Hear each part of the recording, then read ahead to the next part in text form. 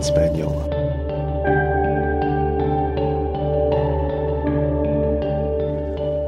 Hi there, and welcome to the Numinous Podcast, where we have interesting conversations with everyday folks about the mystery of life. I'm your host, Carmen Spagnola, joining you from the lands of the Lekwungen-speaking peoples, the Songhees and Esquimalt First Nations, recently known as Victoria, BC, Canada. I am thrilled to welcome back to the podcast Nicholas Pearson. Longtime listeners will remember him from episode 158, Beyond Crystal Basics. Nicholas is an author, healer, and teacher, and today we're talking about flower essences and how they can be so safe and yet still so effective, and how to work with them if you're new to this or not very familiar with botanicals, and just discovering this as a healing modality or a ritual tool. And also he's going to tell us about some really unique methods that honestly I haven't seen anywhere else. Nicholas is such a thorough researcher that I could just listen to him for hours. So I hope you enjoyed this conversation as much as I did. Nicholas, it is so great to have you back on the show. Thank you for accepting another invitation. I'm so excited to talk to you about flower essences from the witch's garden, plant spirits in magical herbalism. What number of book is this of yours now? 7, if I can count. Wow, 7 books. That's amazing. Well, good job. Well done. Okay, for folks who are new to your work, they don't know that you've already been on the show before for your book, Crystal Basics. Why don't you remind us, what identities do you lead with? Well, I use he, him pronouns, identify as a queer person, and I really love rocks. It turns out I also really love flowers, so we get to have a little bit of a different conversation this time around. But if I have to self-describe my life's work, I am a learner perennially. I'm a student and researcher. I'm a really passionate educator, which is born out of that love for learning, and that often translates to wanting to write things down so I can reach my audience, which results in me also being a writer and author. I love that you use the word perennial, and we're talking about plants. For some reason, that just charmed me. It's yeah, that's a nice lens to think of you through. So tell me about the first time you had a deep healing encounter, maybe with a botanical, or maybe it was with a flower essence. But I'm just curious, what was the catalyzing moment? How did it work its magic, and how were you impacted by that? Oh, what a great question. So I feel like there are really 2 answers to this. There's the first time I felt the enchantment of the green realm. And then there was also my first time experiencing flower essences, because the first time I took them, I didn't really understand them well. But as a small kid, my fascination with nature kind of spilled over into all areas. It wasn't just rocks, but it was a lot of rocks. But my grandmother was an avid gardener, and if it didn't produce extraordinary flowers, she pretty much wasn't interested. Something about the inflorescence had to be show-stopping, whether it was small flowers with a big scent, or giant showy blooms, or just this unimaginable kind of color. So she always grew things like gardenia and citrus and some roses, and she was a really big fan of tibuchina, or princess flower, and bird of paradise. So I can remember all of these elements from her garden. And by the time I was a teenager and kind of beginning to explore the occult and magic and Wicca and witchcraft and paganism, I kind of stumbled into the idea of magical herbalism. And my father humored me and let me have my own kind of little tiny herb garden at the townhouse that I grew up in. But it was probably on a trip to what must be the world's most microscopic park in my hometown called Menninger Park. It's named after a gentleman who was famous for his collection of flowering trees. And he kind of brought them all over my hometown of Stuart, Florida. And there's this little teeny park on a little corner in the downtown area. And my grandmother loved it there. And we spent many an afternoon just visiting. It's not very big, so you don't visit for very long, but to see all of these tall trees just covered in blooms there was something really magical. And at first I was too young to understand that maybe most places in the world aren't so lucky to have so many flowering trees that flower for so long out of the year. Mm. Because I'm kind of spoiled. I grew up in a state whose name actually means the flowered one, La Florida in Spanish. So, I mean, flowers are just every day part of our experience. But as I've gotten older, I still have these really vivid flashbacks to seeing like the golden trumpet or golden shower trees and all these other beautiful things and southern magnolia. And there's just this stillness in my heart, this joy that wells up when I think of those things or when I meet the same plant spirits out in the world around me. But the first time I really felt flower essences, I was kind of divorced from that. I'd switched gears. I was getting ready to go away to university to study music education and do something very different with my life.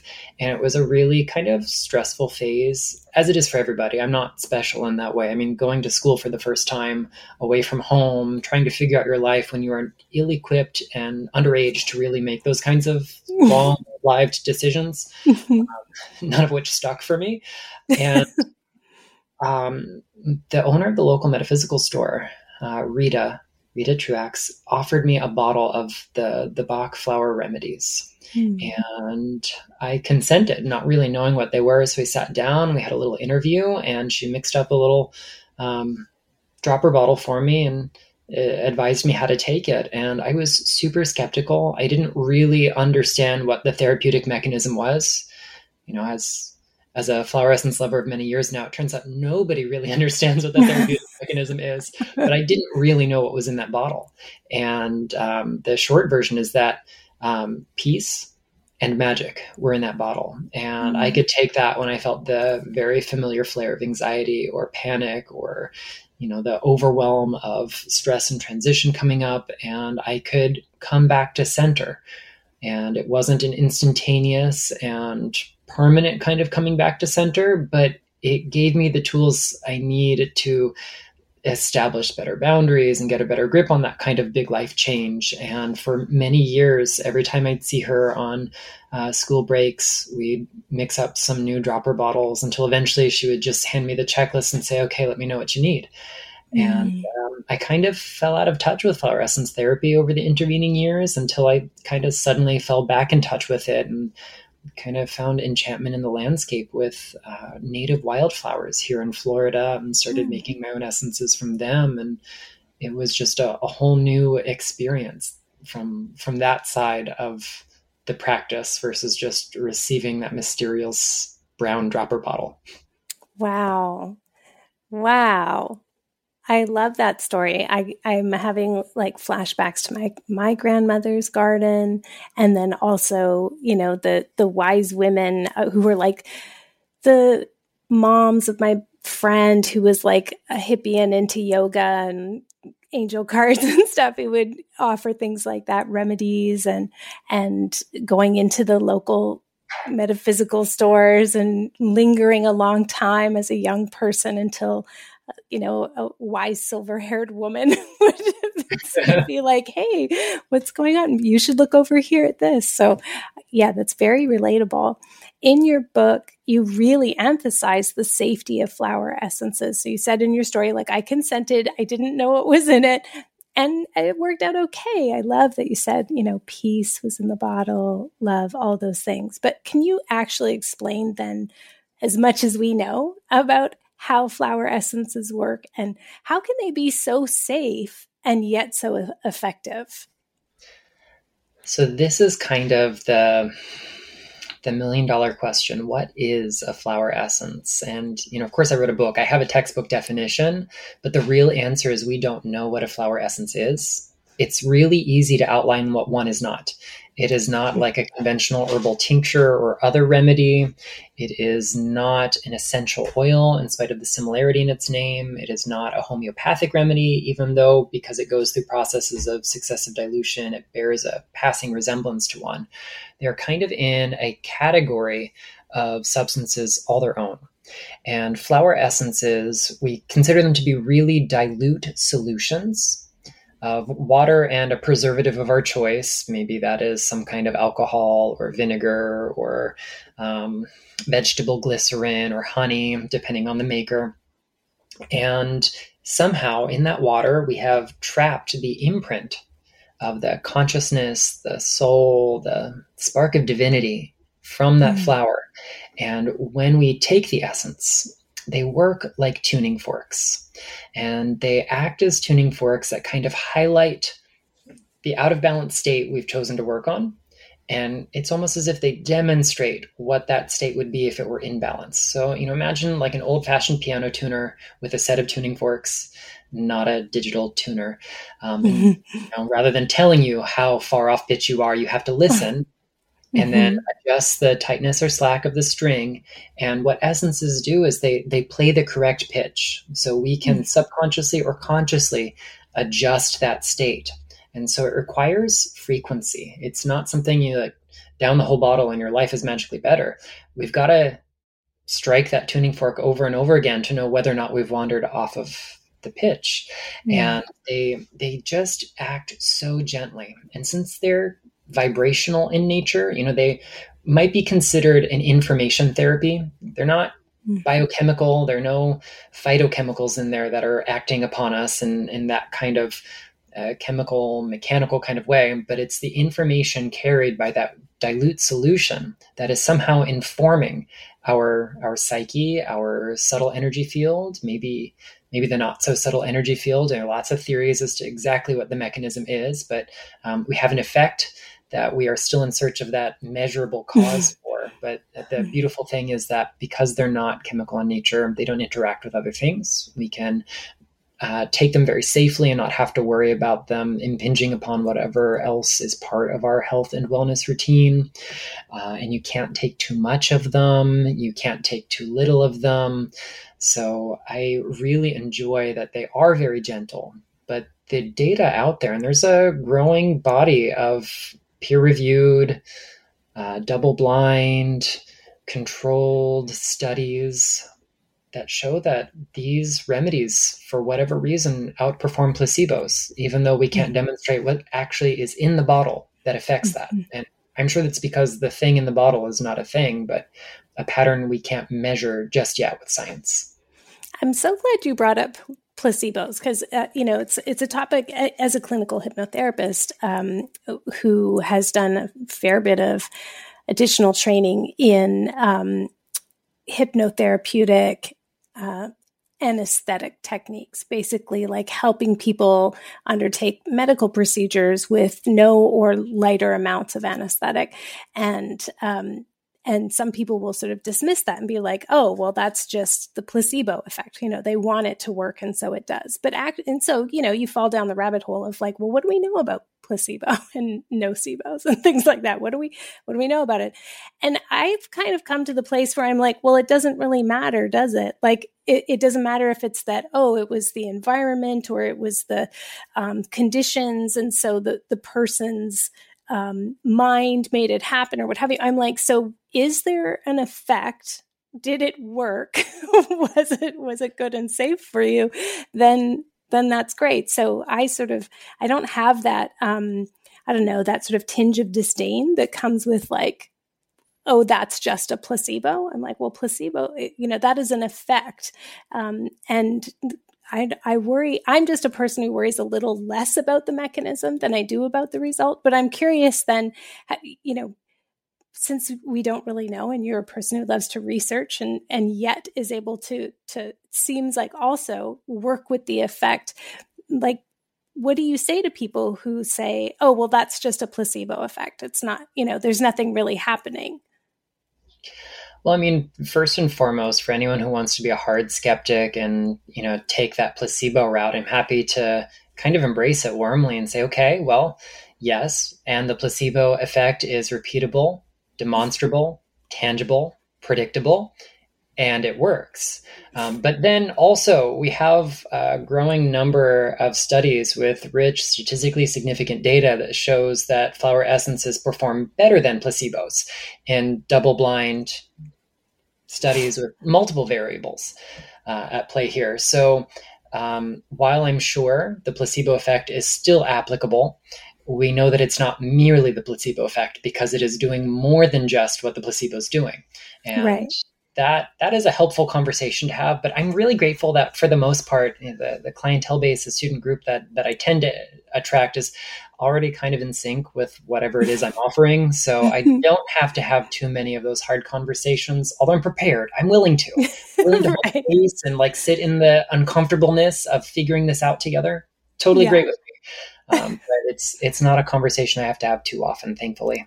Yeah, thankfully. Well, and yeah, I love that it's been shown that they work better than placebo anyway. Um, so your book provides really, as always, as I would expect, so much information, such exquisite detail, made me wonder about how much was left on the cutting room floor, having like had to edit my own book down thousands of words. I'm like, what isn't in here? That would be fascinating. That must be so geeky. I love it because this is really good. But for beginners, could you just give, which your book is definitely good for beginners, but I guess I'm just saying that those of us who really love depth, it's certainly here. But for beginners, could you give an overview of the categories of bane, balm, and tree? Sure. So I can't take credit for this idea because it comes from one of my brilliant teachers, Christopher Penczak, who wrote the foreword to this book. And he wrote a book called The Plant Spirit Familiar. And in this book, he, through his own kind of personal gnosis, his own personal subjective spiritual experiences, comes upon this threefold classification for the demeanors of plant spirits. And it relates a lot to the kind of, we'll say, botanical stuff surrounding them. But at the end of the day, it's still kind of a woo-woo title that we give them. And he considers these three categories to be balms, banes, and trees, who are respectively the sort of nourishing medicines, the medicine's dark twins that kind of deal with the subconscious and the shadow and the deep parts of the psyche. And then the trees, on the other hand, act as sort of the high priests, the mediators between the realms because of their vertical axis. And as I was beginning to really look at how I wanted to organize the demeanor of flower essences, I thought this model was really useful. And so I took what was in the Plant Spirit Familiar and what I've gotten out of taking classes from Christopher and talking to Christopher, of course, with his blessing, and kind of adapted it and took it a little farther. I have some flower essence training that focuses really heavily on the essences that are made specifically from trees.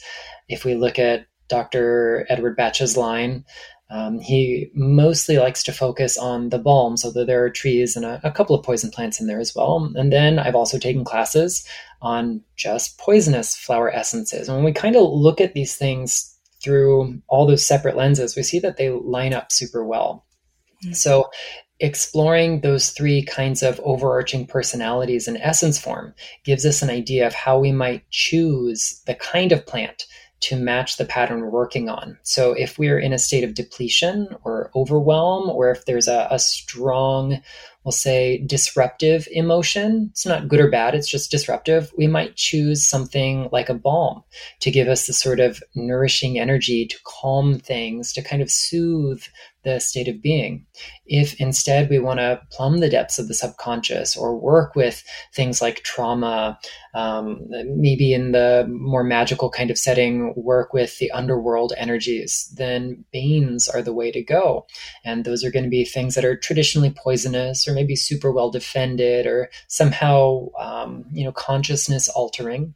And then finally, the trees are going to be the most anchoring and stabilizing of the group, but also as the sort of mediators between heaven and earth. They give us the ability to transcend the worlds and our own spiritual kind of journeys too. So looking at how the personalities of those three kinds of tree, balm, and bane spirits differs, we can also see what the general properties of essences made from them is going to provide for us too. It's such a nice, coherent cosmology to put them in that sort of those categories. I love that because there's there's an intuitiveness about that. Because that, of course, I'm thinking now of at this time of year where I live, the sweet woodruff is just starting to bloom, and we use it for May wine and things like that. And it's one of those like in between ones where it's so sweet, and it's so very often connected with like Bridget and healing energies and things like that. And it does smell like when, for folks who are not familiar with woodruff, when it's dried, it has this very kind of vanilla, freshly mown hay kind of quality. But then you're not really supposed to ingest it too much. It's like, I want to just drink sweet woodruff tea all the time, but apparently that can make you nauseous, but I don't feel it. But I'm always kind of like, how much should I have? Do I really want to put it in like a tea mix for a friend if it's like not really something we should have? So there is a certain level of, I think, getting to know the actual qualities of the plant to work with them safely. But what I love about your book is that it's so much about the spirit of it. And you've provided so many ways that people can work really, really safely with them. So that's one of the things that really strikes me about the book. You provide so many wonderful applications that some I had never even heard of, like burning essences. I was like, wait a second, what? You spend quite a bit of time in the chapter on water and why, like, what's important about the water. And then suddenly there's this idea of burning the essences. I'd love you to share a bit about that. And then the other one that I thought was very cool was plant spirit bottles, because I make spell jars all the time.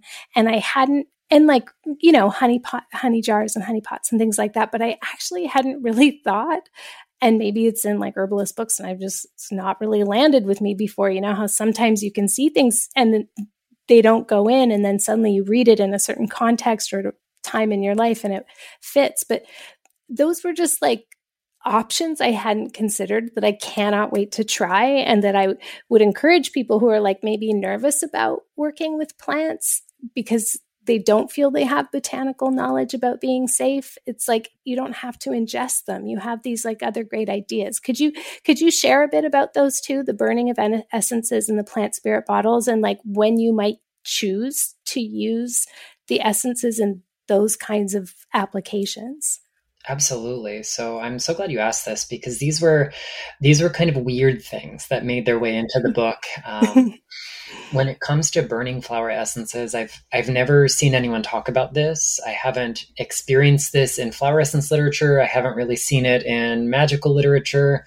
So it was kind of my own invention. And it really kind of started with this practice that we see in, we'll say, a lot of Afro-Caribbean and African traditional and diasporic traditions, where high-proof alcohol or an alcohol-laden cologne will be burned as a really deep cleansing technique. And I'm sure other traditions do this as well, but where I live in Central Florida, I see these practices happening. I learn from people who are initiates, and, you know, we share techniques and enrich one another's magical spiritual journeys all the time. So I'm kind of familiar with doing this with stuff like Florida water or, you know, really high proof grain alcohol and things. And you can add other botanical ingredients to that. And I thought, well, you know, if you use a pretty neutral alcohol base and then you were to add flower essences to it before you set it aflame, then if I can diffuse essences in a bowl of water or an essential oil diffuser, even though they're not going to add an aroma to the space, they do bring their energy to it. And this is pretty well documented in essence making and essence using circles. What happens if I just add them to fire? So I experimented. And when my results were not so predictable, I experimented some more and more and more. And I discovered that because essences have this really gentle, watery nature, when we combine them with something that is volatile and fiery and explosive, literally, you get a strange kind of alchemy. So not every essence I have found is very well suited to this, and not every not every reason we want to work with essences is maybe conducive to setting them on fire. But things that are themselves either very volatile, maybe some of those more baneful plants, things that have really deep cleansing actions. So maybe even something as humble as lemon flower essence is really cleansing to the energy field. Garlic is another essence that's super cleansing. Or those more stabilizing essences like trees, which of course, if we use their timber, they burn really well. Vibrationally speaking, the essences also do pretty well in this application. So I would use these if I needed a sudden burst of that essence medicine in my life, or if I wanted a really rapid change in the environment around me. And I'd say it's still an underexplored territory. I'm not out here setting stuff on fire every single week. But maybe I should be. Who knows? Just to know how every essence. I know the world is unpredictable and unstable. Maybe we need some fast changes. I don't know. Yeah. And then, as far as the plant spirit bottles go, totems and fetishes and other things are a really intimate part of botanical traditions around the world. And, again, citing Christopher Penczak for planting the seed. And in the same book, The Plant Spirit Familiar, he talks about making these kind of familiar bottles where you can house the physical components of a plant and also kind of imbue it with the magical qualities of it and harness that when you want. So you can do the same kind of thing and, collect a little bit of bark and a little bit of fruit and a little bit of flower and preserve it in alcohol. It doesn't have to be a drinkable kind of alcohol because you're not going to consume this, especially if the plant is not consumable. And over the life cycle of a plant, you'll be able to collect a little bit of everything. You can't do it all at once because, new leaves and ripe fruit and withered seeds and fresh flowers don't all cohabit at the same time in most plants, at least. So it's about establishing relationship over time. And what I find is that when you do this and then add the flower essence to it, it really brings it home. It enlivens it in a way that is, I'm going to say, kind of shortcuttier. I know that's not really a word, but it is now. Yes, absolutely do the work, establish relationship with the spirit, get to know it, convince it to spend time with you because you're willing to spend time with it. But also if you want to cheat, add the flower essence because it's supercharged with the plant spirit's energy already. And so some ways that we could work with that are just by building a plant spirit jar or bottle from a single plant. But then also if you make your own essences, maybe just have a fancy bottle or jar that you place a few drops of the mother tincture of every essence you make. No physical botanicals in there. And it becomes the kind of embodiment of the overlighting architect of all the essences that you connect with. You could also do this if you work with a specific line of essences like the Batch Flower Remedies. If you get a whole kit, get a special bottle that you don't plan to ingest any from, not because it's bad too, just because it's energetically noisy, we'll say. Put a couple drops of every one of them in there. And then that kind of becomes like your touchstone for the soul of the whole series and not just a single plant. And so I've done this with a couple, and I've done it with the essences that I make myself, which I recently poured out to start over because I've let go of some essences, and I'm going to make a new kind of overlighting Deva plant spirit bottle when the time is right, after maybe I make a few more from the Florida wildflowers. How do you know when it's time to let go of a flower essence? Well, sometimes there are really good signs, like stuff grows in it. Okay. You don't use enough preservative or you don't strain it well enough, you stand the risk that you get slime or mildew or even just too much sediment to be comfortable. I wouldn't want to put this in anyone's stock bottle or dosage bottle. And then other times, like, you do enough research and you realize that isn't the species you thought it was, and it's actually horribly invasive and outcompetes the one you thought you were making. And so because I'm really trying to work within the construct, arbitrary though it may be, of native Florida wildflowers, or at least naturalized Florida wildflowers. There are a few that were lookalikes, and I just didn't know enough 5-6 years ago to know that I didn't get the species I thought it was. And it was just time to let go. And I'm happy to do that. And it makes space in the cupboard for me to fill up new jars with new plant spirit allies.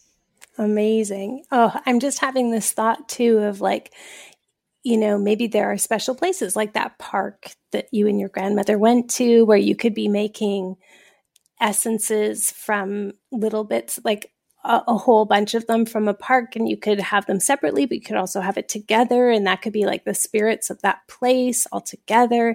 You could do that for your home if you were traveling and you knew you were going to be homesick, or you were moving, relocating, or like, I think about, if only I'd known this when I was, in my early 20s, before my grandma sold her home and went into the old age home before she died, right? Like, who wouldn't love to have some mother essence from a special garden or something like that? It's like really special. I love that idea. Okay. I also love, and this was, again, when did this book come out? Because, they're, again, books that I'm like, oh yeah, this one just came out in 2022. So I'm like, I honestly swear I didn't look at your book when I was writing mine. But I love your flying blends and the Sabbath formulas. I have like a flying ointment, and just like I don't have, formulas for essences, but just like a very small little sidebar about essences in the Midsummer chapter of my book. But I just loved your formulas for all of the Wheel of the Year events. And it made me think about something I'm thinking about this year, is like, how would apartment dwellers or people who don't have a garden, don't have like a great, like they're in the city and they have to go for a long time.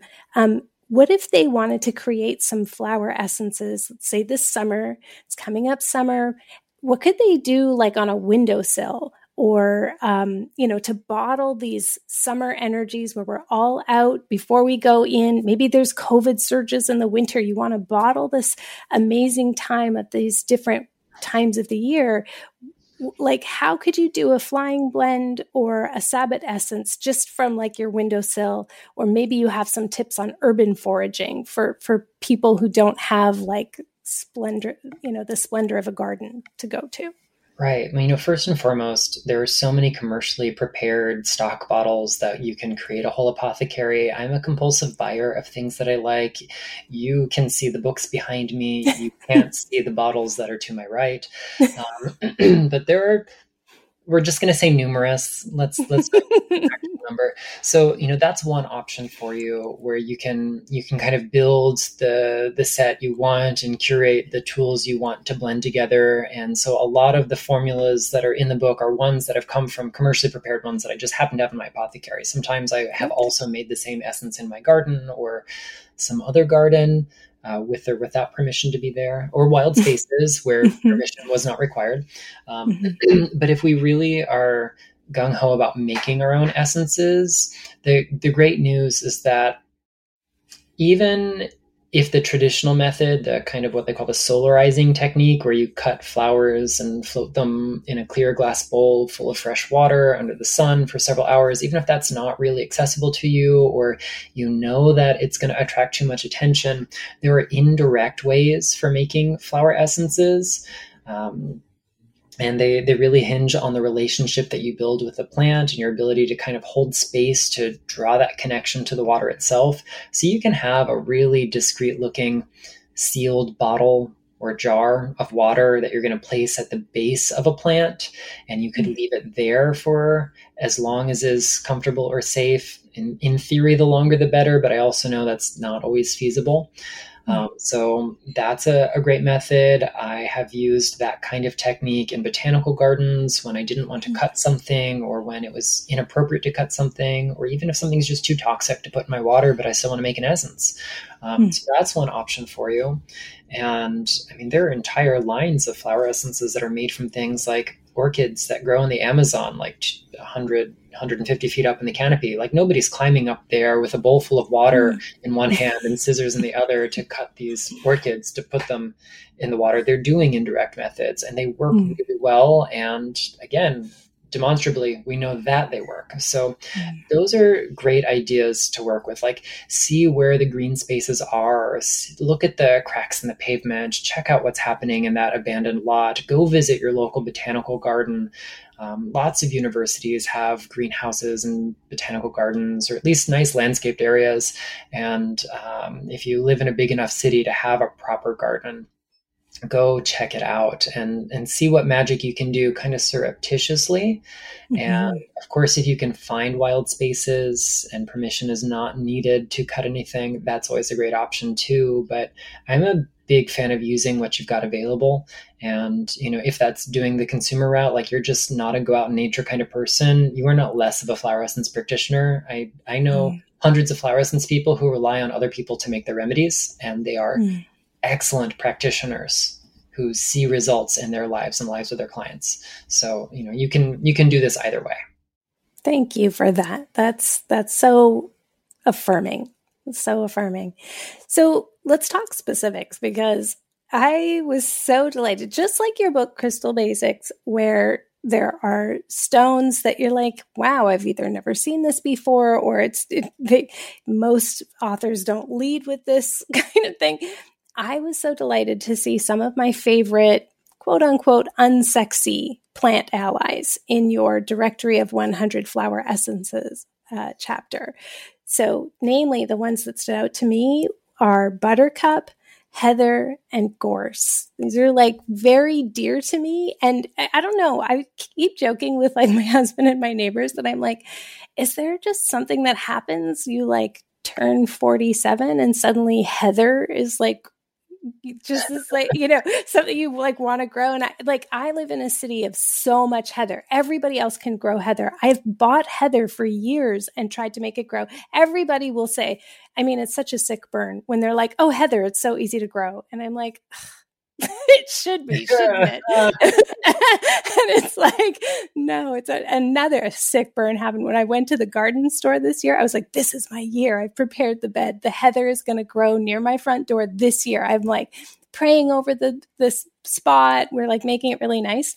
I go to the garden center and it's like a boutique, like rare varieties kind of place. And I'm like, hi, do you have any heather in stock? And she kind of looked at me with like this polite smile and was like, no, we tend not to stock heather. And I was like, oh, really? Why? And she's like, it's pretty common. You might try Canadian Tire, which is like, like the Lowe's or Home Depot kind of version. I was like, ouch. But like, I love heather so much. And for some reason, I'm like the only witch who can't grow it. This year is my year, and I'm going to do my best. But I sort of thought, oh, yeah, I should be like maybe communing with and like using the essence of heather and like just like really adorning my house and my body and just like everything. Like I should just like really commune with heather on a deeper level. So I was like super happy to see heather, gorse, buttercup, these like very common and not particularly alluring, I guess, for some people, or like they're not very flashy. So why did you choose those plants in particular, and what can you tell us about them? Why do you like them? Well, firstly, plants like heather and gorse are among those 38 remedies prepared by Dr. Batch, so they're really accessible. If someone can't go grow the plant, those 38 remedies are sold more widely than any other. So I didn't want to just make this a book about the Bach remedies. I wanted it to be about kind of flowers at large, but those are two pretty darn enchanting plants. I mean, heather has so much lore connecting it to the other worlds, to the fairy, to all things kind of mystical. And to see a landscape erupt in the blooms of heather, which I haven't witnessed myself in person yet, but to see photographs of it at least, is just really enchanting. And, this is a remedy that's kind of in the group of what Batch considered the remedies for loneliness. And it is used for people who tend to enjoy the company of others and dislike solitude, but kind of create this self-fulfilling prophecy where they distance people by trying maybe too hard to bring them into their lives, and it gets that burnout, and so they end up alone anyway. So we might take this before we get to know someone for the first time to make sure we don't come on too strong. Not that coming on strong is a bad thing, just that if we tend to pathologize coming on strong, this is something that helps us find balance. But heather also, I think, has always been for me a plant spirit that I associate with right timing. I have a friend who comes from a small town in the English countryside, and for her, she learned Gardnerian style Wicca back in the homeland, so to speak, and she uses it to just get that right timing, that right rhythm to things. And there is something about just being able to surrender, whether it's surrendering to whatever the right communication style is going to be, whatever the right approach is for the pitch you've got to give, or surrendering to the time of things so we can kind of get that divine timing to incubate in its own. And gorse is lovely. Those kind of coconut or vanilla scented blooms, but it's so well defended. We use gorse as a remedy for hopelessness when, it's not just a little setback, but we're done. We are checked out. We really don't believe there's a positive outcome available to us. So we just cease to even imagine it. And gorse is such a resilient plant. We find it growing in places where other things don't thrive, or the soil is too thin or too weak or too, nutrient poor. And yet it's there, and it's got these really rigid spines, and it forms these mats of spines that kind of hold one another up. It finds a way to support itself when nothing around it can offer support. And that is really the action of the essence. When we take that, it almost like pricks us awake through those spines, brings us back into the present moment and says, all right, we can do this. There are resources available. How do we access them? How do we channel our energy in a way that is going to maybe turn the light on at the end of the tunnel so we can reorient ourselves to it and start walking toward it? However slowly that's got to be, we can do that. There's a lovely collectivizing energy with gorse. Yes. Like, it's not like a thing that's like stemmy and has one thing. It's like, and isn't it from the pea family? So it's like peas in a pod. You like find your people and hold each other up. But like, yeah, it's this sense of like overwhelm and collective despair. How are we going to get through? Again, it could be pandemic. It could be any kind of global catastrophe. I think about climate crisis, etc. Yeah. It's like, oh, this is a good essence for that. I agree. And at some point in life, we all experience that kind of hopelessness over something. And to know there's this little bottle of mysterious liquid that objectively is just probably brandy and water, that somehow, in a very subjective way, could give us that sense of enlivening our hope, re-inspiring us to believe in it. That's just magic. Why like not? You said, yeah, the love and peace in the bottle. Come on. Like, why not? Yeah.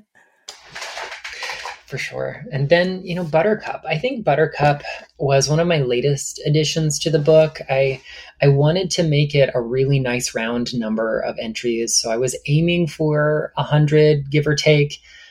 Initially, I thought it might be like 120 or so. Well, initially, I was going to do like 50 or 75. And that was very quickly like, apparently, we weren't going to make that happen. But as the rest of the book kind of took shape and grew, I knew I had to keep it to 100. So Buttercup made it in part because there are a handful of other important flowers that belong to the same family as it. And I started to explore what the Ranunculaceae or Buttercup family does at that kind of meta level. And I thought, well, it's really silly to talk about this family and not talk about its type genus. So I really ought to put Buttercup in there. And that's part of why it ended up in there. As far as working with it, Buttercup has this interesting relationship with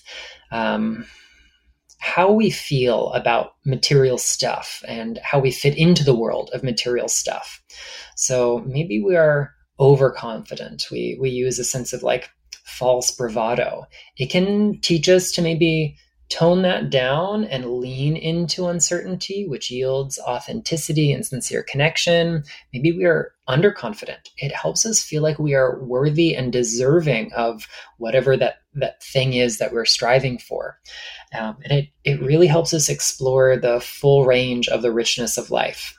Some things will be austere, some will be overflowing. And it's about being able to be present with all of that so we don't get disconnected from the world around us. And it draws out this inner joy, this kind of luminous nature, childlike wonder. I mean, what kid hasn't enjoyed what kid who lives proximal to buttercups, at least, hasn't enjoyed the way they reflect that bright yellow on us? Yeah, don't you put it under the chin to see if somebody loves you or something like that? Yeah. Oh, yeah, that's so sweet. Yeah, buttercup, even, and it's like a term of endearment, right? And there's so many lovely things about it. But when you describe it in that way, it feels really like ultimately it has so much to do with balance. And I guess all of the balms do in a way, right? Like there's something about, okay. And this is that watery nature of flower essences where it is like, it's going to find its level. It's like such a wonderful way to work with that. It's just like a wonderful healing process. I love this book so much, Nicholas. So excited that you wrote it. So speaking of joy and inner luminosity and things, the final question, you've already told us about grief and rage. Now I'd like to know, where are you finding joy these days? Very predictably, it's been in my garden. So my husband-to-be and I recently moved. We're in a new space, and it has much more green space available to us. And we started with like the cute little porch up front and filling it with lots of pots, and then some more pots, and then even more pots, and then stuff in the ground next to the pots, with plants. We live in a part of town that is very green. We've got access to a free botanical garden, and one that, costs money to get in, but not a whole lot of money. So it's worth going as often as we can. And just being in those green spaces is nice. And one, it's kind of like intentional. I've curated this activity because I've got this book launch, and I want to make sure that I'm living and breathing the subject, because I'm always living and breathing rocks. And it's one thing to have these little dropper bottles on hand at all times. It's another thing to really commune with the consciousness behind them. So I like the accessibility of that being in the garden brings. But then, like, also, I just look at a foxglove in bloom and I erupt in joy. I want to pet it, and I want to kiss it, and I want to just be near it at all times. And currently my foxgloves have dropped all their blooms, but they have new spikes coming up for another round of inflorescence. So I'm weighted with bated breath. I've got one on each side of the front door. And once they bloom again, it's going to be like instant joy. Every morning I will open it and just say good morning to them, sip my tea while I stare at them in awe. And that's like my happy place these days.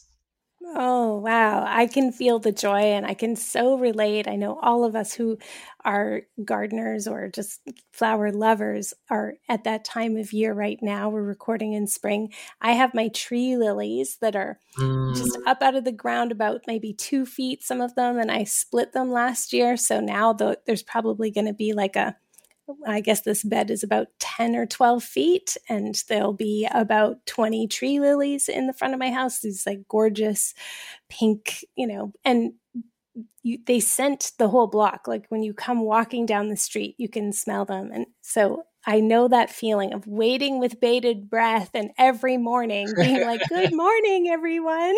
And what are you doing today? So exciting. I'm happy for you that you have that. Congratulations on your new place. And I've seen on Instagram that you're engaged. And so I'll be very interested to see what kind of flowers you have that are like blessing your marriage. Anyway, I hope you'll share some details. We're keeping it pretty low key, but we did book a venue that is a conservatory, like a giant greenhouse in a park. So we're going up to the great north to see his family and bringing my family with us. And we will be hopefully there for like lilac season. Lilacs are important to us both. They're Stephen's favorite flowers, but also I've grown to love them because I love him. And I'm really, really excited to see that landscape, because that's something I've not witnessed firsthand at its height. Oh, wow. Well, I'm so excited for you. Where I am, lilacs are just coming into bloom. And now when I smell my lilac, I'll think of the two of you. Thank you so much for sharing all your knowledge and for your wonderful work. Really looking forward to what's coming from you in the future, Nicholas. As always, thanks for being on the show. Well, thank you so much for having me, and thank you to your audience for having me back so soon. Such a lovely human, hey? You can find Flower Essences from the Witch's Garden, Plant Spirits and Magical Herbalism by Nicholas Pearson everywhere you get books, and I'm very excited about some of the new offerings Nicholas has announced recently. So there's going to be an expanded pocket version of Crystal Basics with over 450 gemstone listings, and also, he announced he's co-leading a pilgrimage to Glastonbury in the spring of 2023. They're going to visit sacred wells, stone circles, and ruins. It sounds like it's going to be an amazing tour for some very lucky group. So you can find out more by following Nicholas on Instagram at The Luminous Pearl. Thank you so much for spending time with us here on the Numinous Podcast. As always, I just want to thank the listeners who tune in week in, week out, and I especially want to thank folks who've been with me since 2014. You know who you are. I know who you are. I really appreciate you being here. Thanks for sticking with me. And finally, The Spirited Kitchen, Recipes and Rituals for the Wheel of the Year is available for pre-order. I would love it if you would pre-order it. It really helps because then my publisher knows how many books to order in time for Christmas holiday gift-giving season. So you can do that. Also, anywhere you want to buy your books is fine. Until next time, my friends, take care.